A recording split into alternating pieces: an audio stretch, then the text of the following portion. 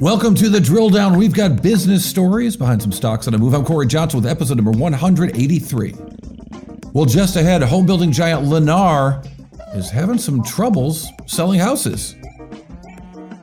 And we're going to talk about strip joints, and we're going to talk about school buses, and we're going to talk about fire trucks, and we're going to gauge the health of U.S. consumers by talking about truck stops with the CEO of TravelCenters of America, Jonathan Pertchik. But first, it's sponsor time.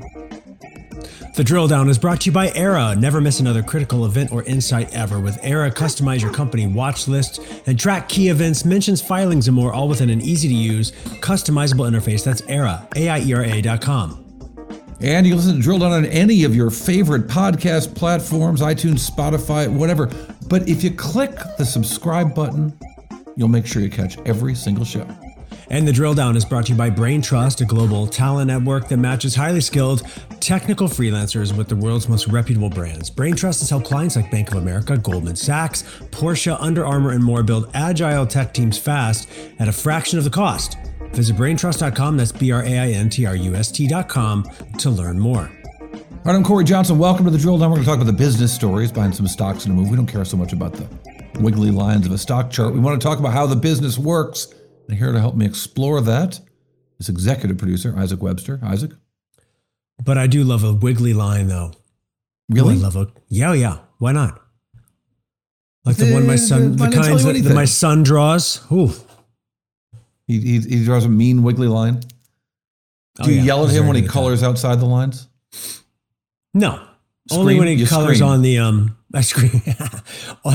Only when he colors on the walls, on the furniture, all that kind of thing, which happens every day. Little boys. Well, I want to talk about some stocks that are telling us about some businesses. Isaac? You do? You don't say? Corey, what stocks are you drilling down on today? I was wondering if you would ask that question.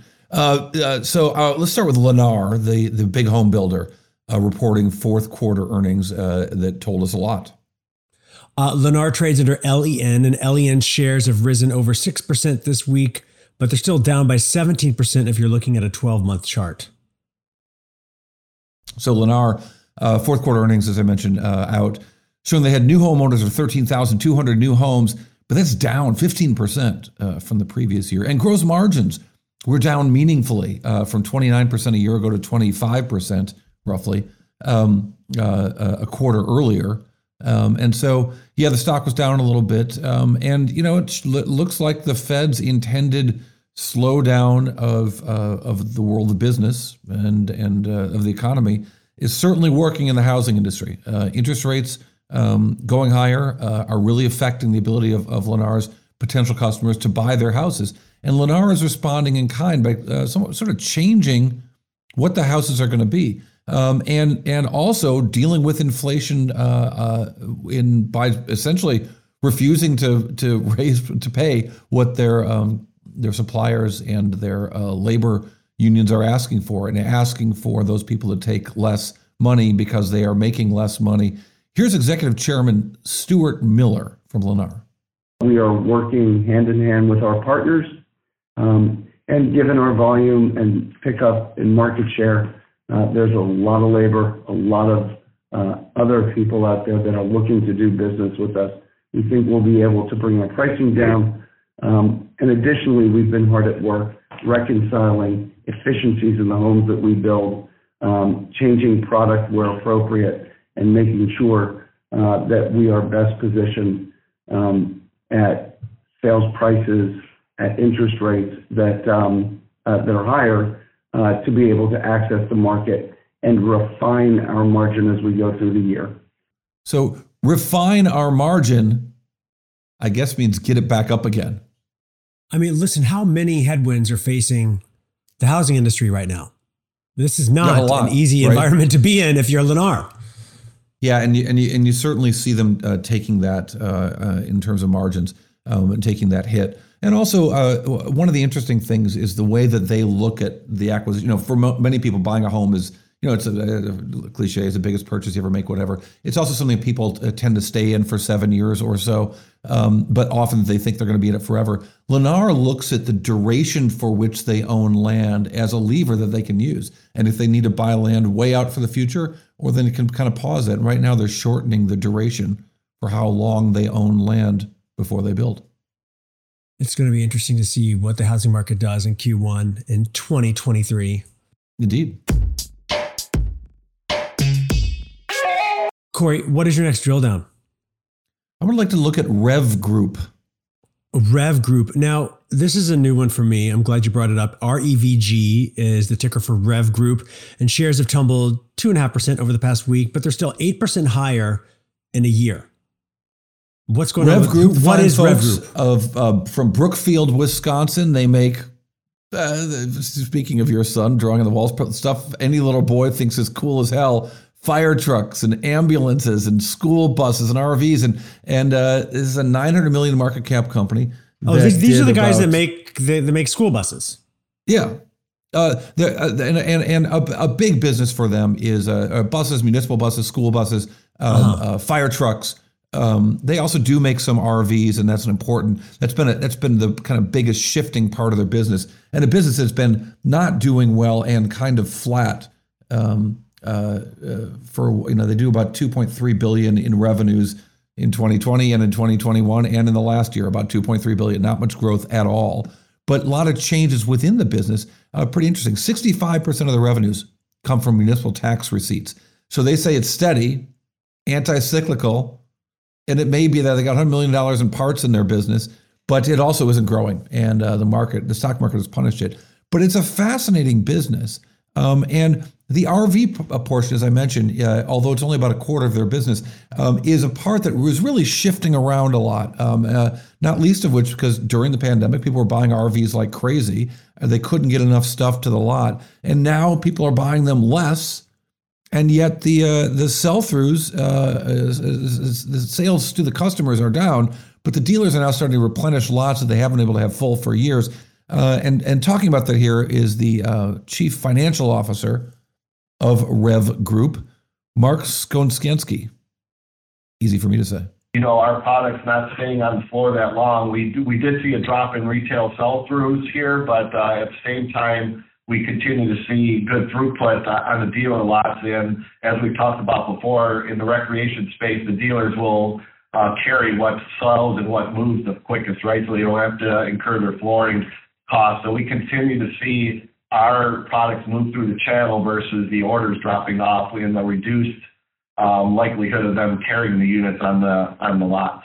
So some excitement there that they're able to sell a lot more vehicles, even though the end customer is not buying. The market reacted to that. Also the notion that they're jacking prices, which we didn't talk about that in the soundbite, but they're raising prices and they're finally going to have some bigger profits, and that might help Rev Group going forward. But interesting to me that this business has been just so flat. Steady, yeah, but growing, no. Well, there can't be that much room for growth in this space. I mean, even actually, with the school bus business picked up for them a lot, which I thought was interesting. Why is that? And reflects people going back to school. Is that also replenishing fleets or something, or? It's replenishing old fleets, but there wasn't a lot of replenishment during the pandemic when schools were closed. And so that business has actually picked up, but they've given it up in other parts of their business.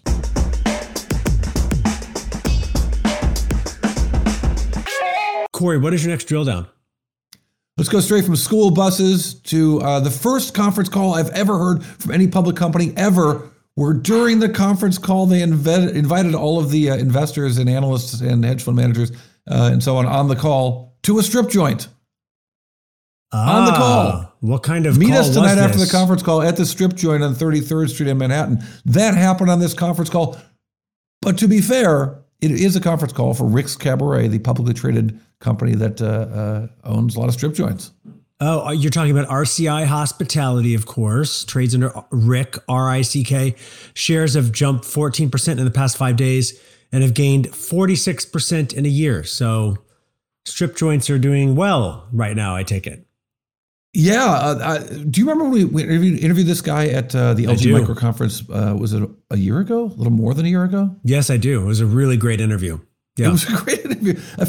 I couldn't get enough of the conference call from earnings. So fantastic earnings results.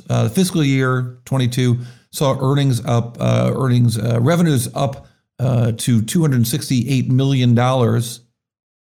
Profits, EBITDA, adjusted EBITDA, if you will, of about $87 million. Yes, listeners, $87 million profit on $270 million in revenues, call it. That's a 32% profit margin. That's an EBITDA margin. That's not a gross margin. 32%. This is a fantastically profitable business, and it's growing through acquisitions as well as organic growth. So yes, the stock is up, what did you say, 40% in a year and 68% in the last half of a year and 24% in a quarter. I think any of us would take that in our portfolios right now. But they're doing it also through acquisitions. They bought 15. They did 15 acquisitions and had 2 reopenings during the fiscal year. They also just announced a big acquisition of a couple of gentlemen's clubs. They call them strip joints interchangeably in the Houston area and Dallas area. Baby Dolls and Chica Locas, Hispanic clientele for that company, and that was a $67 million deal. Cash in stock, about $26 million in cash. And these guys are also getting into the casino business. And they've got a fascinating project going on in Central City, Colorado, which is about 20 miles west of Denver. Importantly, kind of right across the border from Black Hawk, where there's a bunch of Native American casinos and a Bally's casino and everything. And they're sort of setting this up. They're saying there's nothing in Central City that's open late. We're going to be open 24 hours. They don't even have a license to do this stuff yet to have a strip joint. If they can't get the license, they say they're just going to go ahead, and they've got some approvals from the zoning commission or whatever they call it there. Whatever they call it there is literally what they said in the conference call. But they're going to have something close to a strip joint in their strip joint. Nonetheless, it's been a fantastic business for them. And I thought it was really interesting to listen to the CEO. So the whole conference call was fascinating. But I also found a clip of the CEO speaking to investors kind of more generally about what the company does. Just fascinating conversation. So here is that CEO, Eric Langdon. Thanks for coming out, everybody. I appreciate it. Here we have 2 very iconic brands, Playboy and Marvel. Both these brands were formed in the 1950s, 1960s. Playboy was the 4th largest well-known brand in the world. It was the epitome of cool. Everybody wanted to go to the Playboy clubs, buy the Playboy magazines. They had 7 million magazine subscriptions. And today, their #1 form of revenue is selling logo bunny t-shirts in China. In the US, they're basically irrelevant because they didn't change. They didn't adapt. And when they did it too late. The next brand is Marvel. And Marvel was basically bankrupt at one point. They came in, they reinvented themselves. They changed their comic book histories. They changed the storylines. They added new stuff. They went interactive online, and they got into movies. They sold to Disney for $4 billion in 2009, and is now the largest movie franchise in history. They did that by making changes and bringing in new, young people. So what do we have to do? We have to target these new audiences. We have to attract them in ways so we can survive and prosper and build our businesses. They think strip clubs are for old men, like Playboy magazine. What we have to do is show them more about our industry. So how do we do that? You got to understand what they want. They want real life experience. Things don't mean as much to them. Unfortunately for them, real life experiences are on their screens. What we have to get them to understand is that they have a place to go. They can come to our clubs, they can meet at our clubs, and they can have fun. We can make our clubs the place they escape. So part of that is you have to make your strip club more of an adult nightclub. We can't be perceived as strip clubs. We can be adult nightclubs, places where adults go to party and play. You have to communicate in his language, in his style, and it's rough. So I've hired experts that come in and help us and to build our Twitter presence to bring this demographic in. But really what you have to do is engage. Because if you don't engage, all your marketing is absolutely worthless in social media today. If somebody asks a question and nobody ever answers that question, you're totally irrelevant. So I sum up everything with, what are you going to be? You can stay the bunny, or you can change, adapt like Marvel did, and become a superhero of our industry. So that was a long clip, but I just thought it was absolutely fascinating to hear the way that this guy looks at this business of strip clubs. I mean, one can, argue about the relative merits of getting someone off their phones and into a strip joint, but I think it's interesting to look at how he's growing this business, how he understands this business so very well on a very micro level, whether it's getting approval to have women take their tops off in the clubs at some little town in Colorado, or this big notion of engagement for a new generation for this business. But fascinating business, fascinating CEO. I thought it sounded really smart what he said, actually. And it's funny, when you brought up we were going to talk about Rick's today, I envisioned just crusty old white men gathered around a stripper pole, and I was just like, oh God. And like that's the image that comes to my head when I think of these places. And what he said, what was interesting in that call or that speech was that the CEO, Eric Langdon, gets it. He gets that image. He gets that is the vibe that that the younger generation perceives them as. And so it's interesting. He gets it and he sees it and he wants to change it. And I still probably won't get around to seeing it. Good for him. Good for them. Listen, if he brings in a fun DJ, I could be game. I don't think that's true at all. It's not. It is true. It's definitely true. If he brings in a good DJ, I'll check out one of his clubs. Well, maybe you could check out a truck stop because of CEO of TravelCenters of America joins us. And truck stops seem about as entertaining to me as a strip joint at this point in my life. But nonetheless, oh my God, Jonathan Pertchik joins us right after this. The Drill Down is brought to you by BrainTrust, a global talent network that matches highly skilled technical freelancers with the world's most reputable brands. BrainTrust has helped clients like Bank of America, Goldman Sachs, Porsche, Under Armour, and more build agile tech teams fast at a fraction of the cost. Visit braintrust.com, that's BrainTrust.com, to learn more. Welcome back to the Drill Down Podcast. We are joined right now by the CEO of TravelCenters of America. Jonathan Pertchik joins us right now. And Jonathan, glad to have you. What a fascinating company, your TravelCenters. Is truck stop a pejorative word in your business? Because it looks to me like a truck stop business. I mean, I think it is a truck stop, but I think once upon a time it was, and there's all sorts of bad connotations. I think in the past, I'm proud of this company, but that name even, I think through COVID, for the very first time, Americans realized truckers are a group that are very important. And I think the connotation has changed because of COVID a little bit, and it's more okay to be called a truck stop. Because again, I think truckers, the first word in truck stop, have gotten more, and for the first time, real recognition that is, I think, overdue. And not since the days of Convoy, because I'm old. Jonathan, me, you and me both. Movie. It was a big trend in the 70s. In any case, your business is operating 200 some. How many of these TravelCenters do you have? 276 and moving quickly. By the end of next year, we'll be in the low 300s, 310, 320 by the end of the year. Is that through new construction or is that through acquisitions?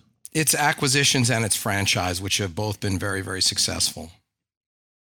Your facilities are known for, don't let me tell you what they're known for. Why don't you tell me what they're known for? Well, you know why? Because it would sound ridiculous if it was coming from you saying, well, they're very clean, or they're very top grade restaurants for travel, or you're known to have the cleanest, best showers. But these are facts. This is how your business is known and differentiates itself from the truck stops that don't have that great reputation.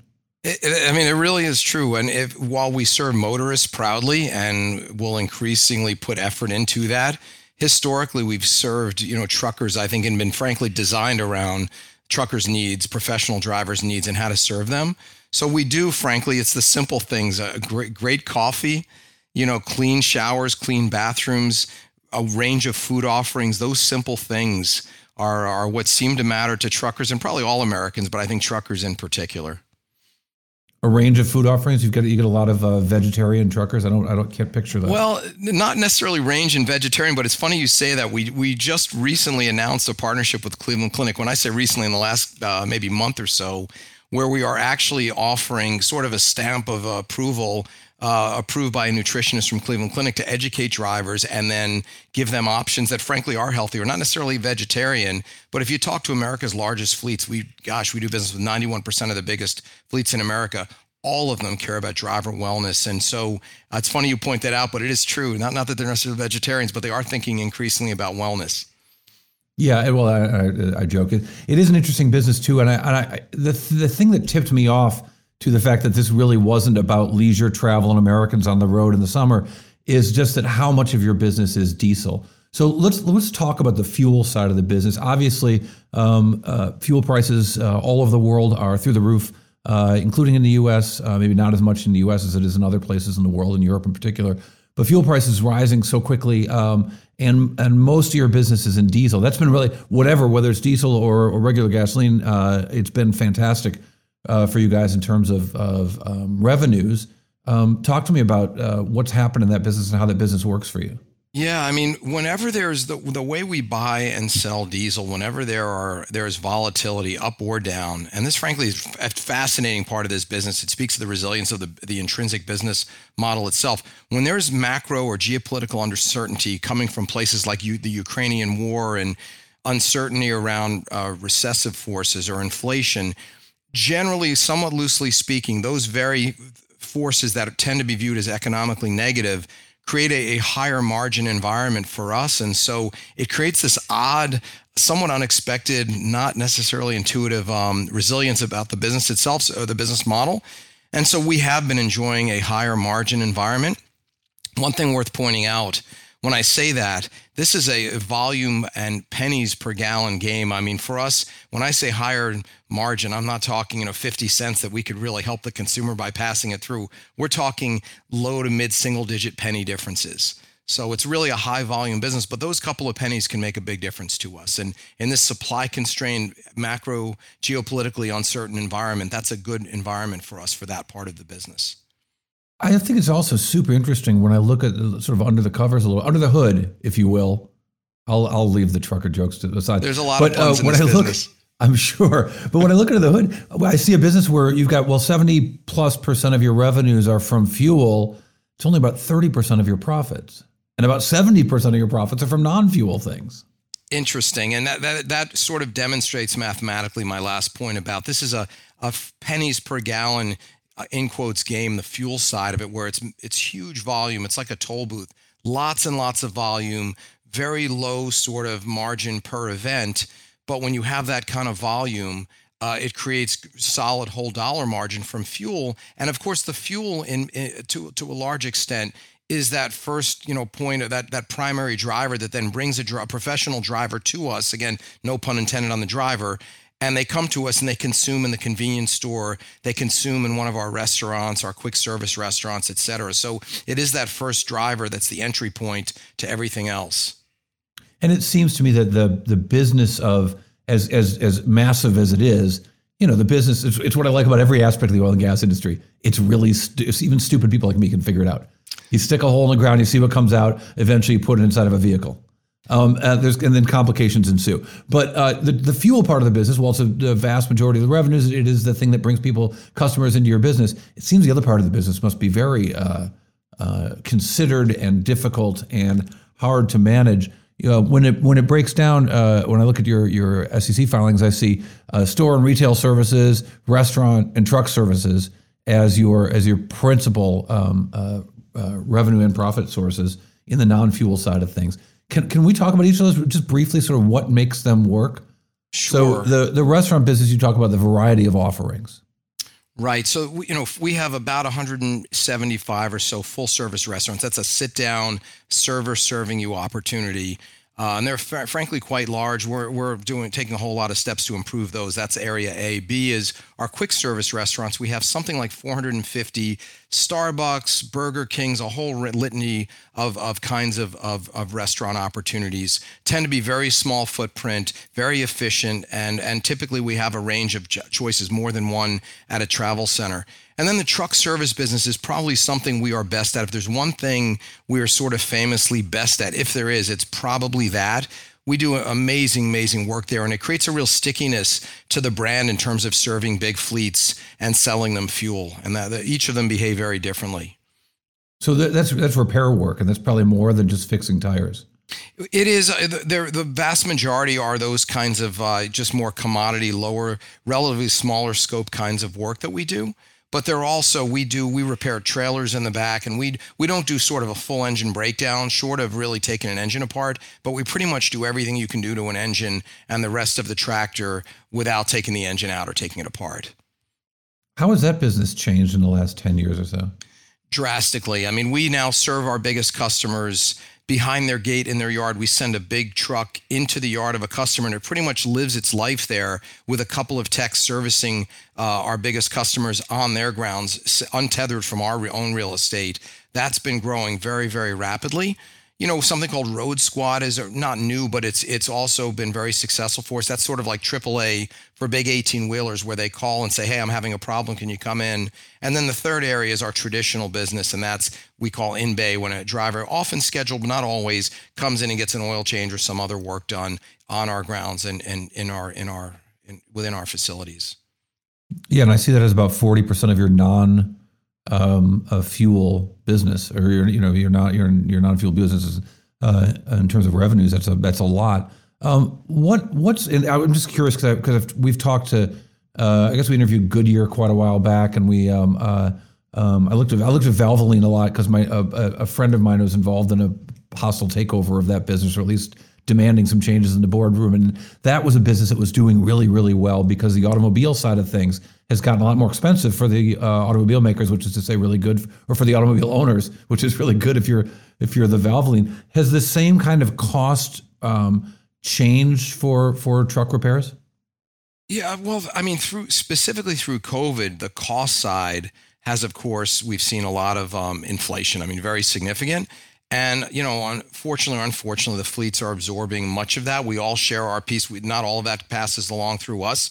A fair amount of it does. And the big fleets, in turn, are absorbing some of that and passing it on down the line. And ultimately, when you add that all up, what's it called? It's inflation, right? And so we are sharing in some of that burden, but passing along a bunch of it too. And so that's clearly been something to have been addressed the last couple of years.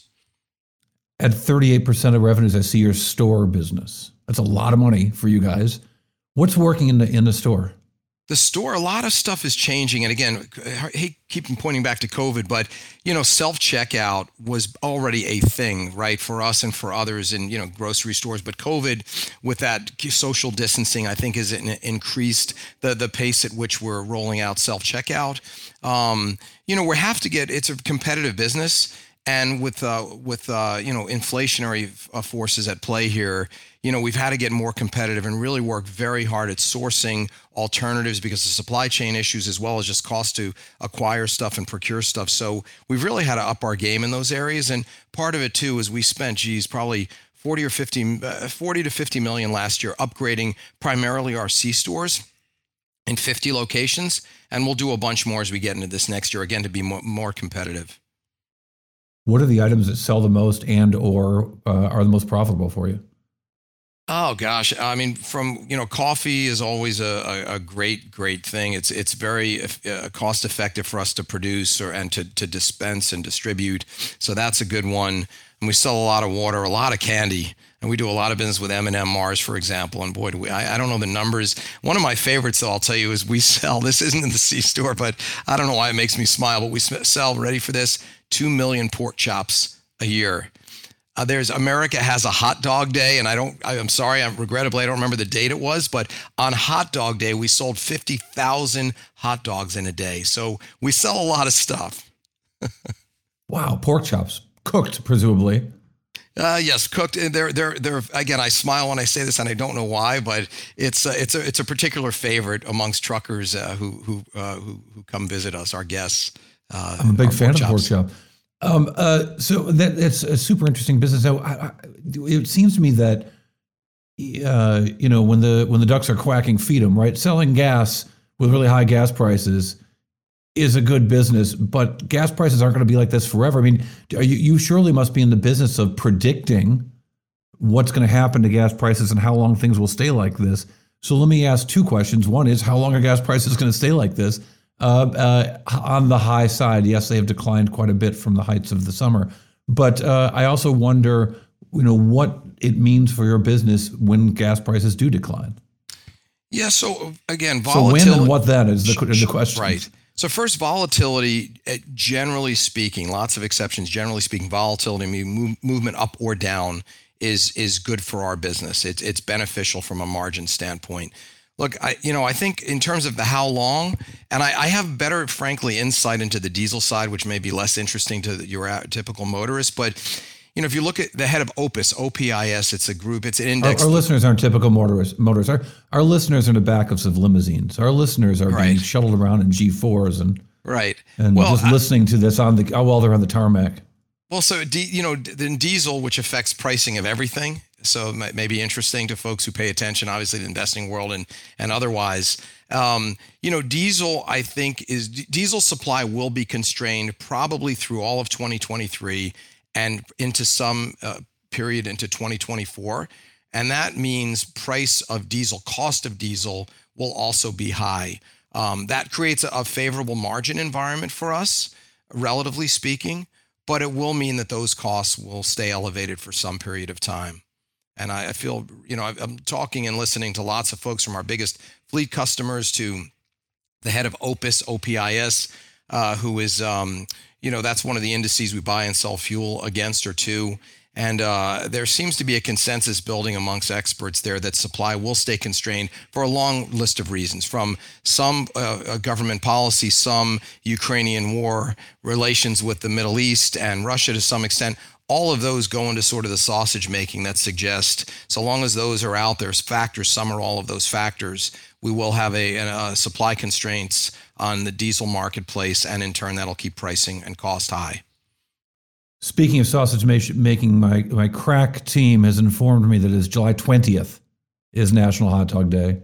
Thank you for that. That sounds about right. Of the year that I will not be having a hot dog. Maybe I'll have a pork chop on that date. So let me get to the second. So what do you do when that day comes, even if it's a year or 2 years away, it sounds like, when we might see a decline in diesel prices? Does your business fundamentally change in some way? Certainly your profits will. Well, we're in an unusual spot. I mean, we came to the company and made a whole bunch of changes in terms of the beginning of a comprehensive transformation. Roughly 3 years ago this month, actually, next month.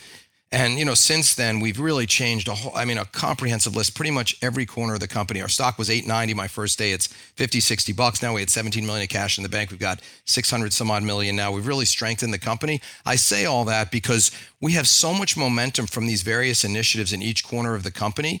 A, we've gotten a growth machine going. B, in terms of franchise that has a lot of momentum and acquisitions as well. So we're in a unique spot. Whenever things change a couple of years from now, we've got so much momentum happening right now, so much fruit that's about to be born, so many things that have been put in the oven are just about to come out, and others that'll come out toward the end of next year that momentum will carry us. So, I'm really thinking long-term, and tactically what we will do, we'll see. We'll pull levers when we confront that. I know my 4th month at this company, COVID came along and we made some drastic changes. And our first year here, 2020, we set an EBITDA record. In the 14 years as a public company, 2020 was an EBITDA record. 2021, we grew it by about 70%. The trailing 12 right now grows that last one by about 70%. So I think we're in a unique spot, and that momentum is going to carry. So we'll address whatever we need to tactically at the time, but I think we're in a very, very unique spot to do so. Fascinating business. That said, I'm still going to, when I go to my Taylor Swift concert in Nashville, if I can ever get these tickets purchased, I will fly, not drive. Nonetheless, I'll be looking at those truckers somewhere below me. So glad to have your time. Jonathan Pertchik, the CEO of TravelCenters of America. Thanks a lot. Thanks so much, Corey. Enjoyed it. All right, coming up next on the Drill Down, the Bite, the one number that tells us a whole lot about TravelCenters of America when the Drill Down continues. The Drill Down is brought to you by ERA. With ERA, give yourself an information advantage. Connect directly to earnings calls and other investor events with live transcription and event intelligence. That's ERA, AIERA.com. And you can listen to the Drill Down podcast on your smart speaker. It'll pick up right from where you left off the last time. Just ask it to play the Drill Down podcast, and you'll hear our latest show. And let us know what companies you think we should be drilling down on. Talk to us on Twitter and Instagram by following @DrillDownPod, and connect with us directly at our website, bizpod.net. All right, we're back with the Drill Down Bite, the one number that tells us a whole lot. Isaac, You want to guess how many gallons of fuel this company sold in the last 12 months? It's a big number. Oh, God. I mean, 1 million? 2.8 billion gallons. 2.8 billion. That's the number. Wow. You know, I don't like rounded numbers because they're usually not fake. Although, you know, it's a funny thing doing a podcast, doing an audio thing, because detailed numbers don't work well.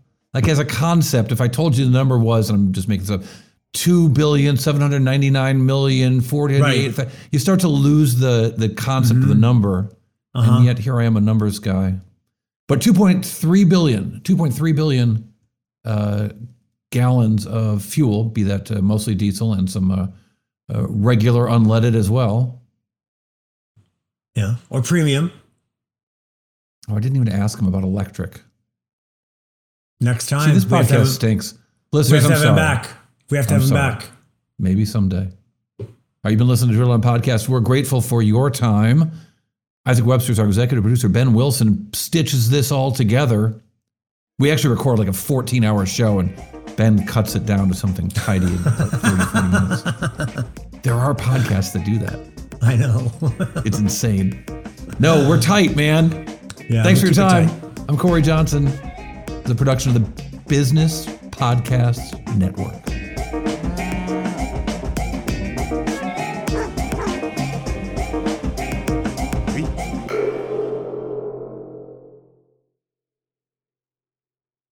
This podcast is a part of the C-Suite Radio Network.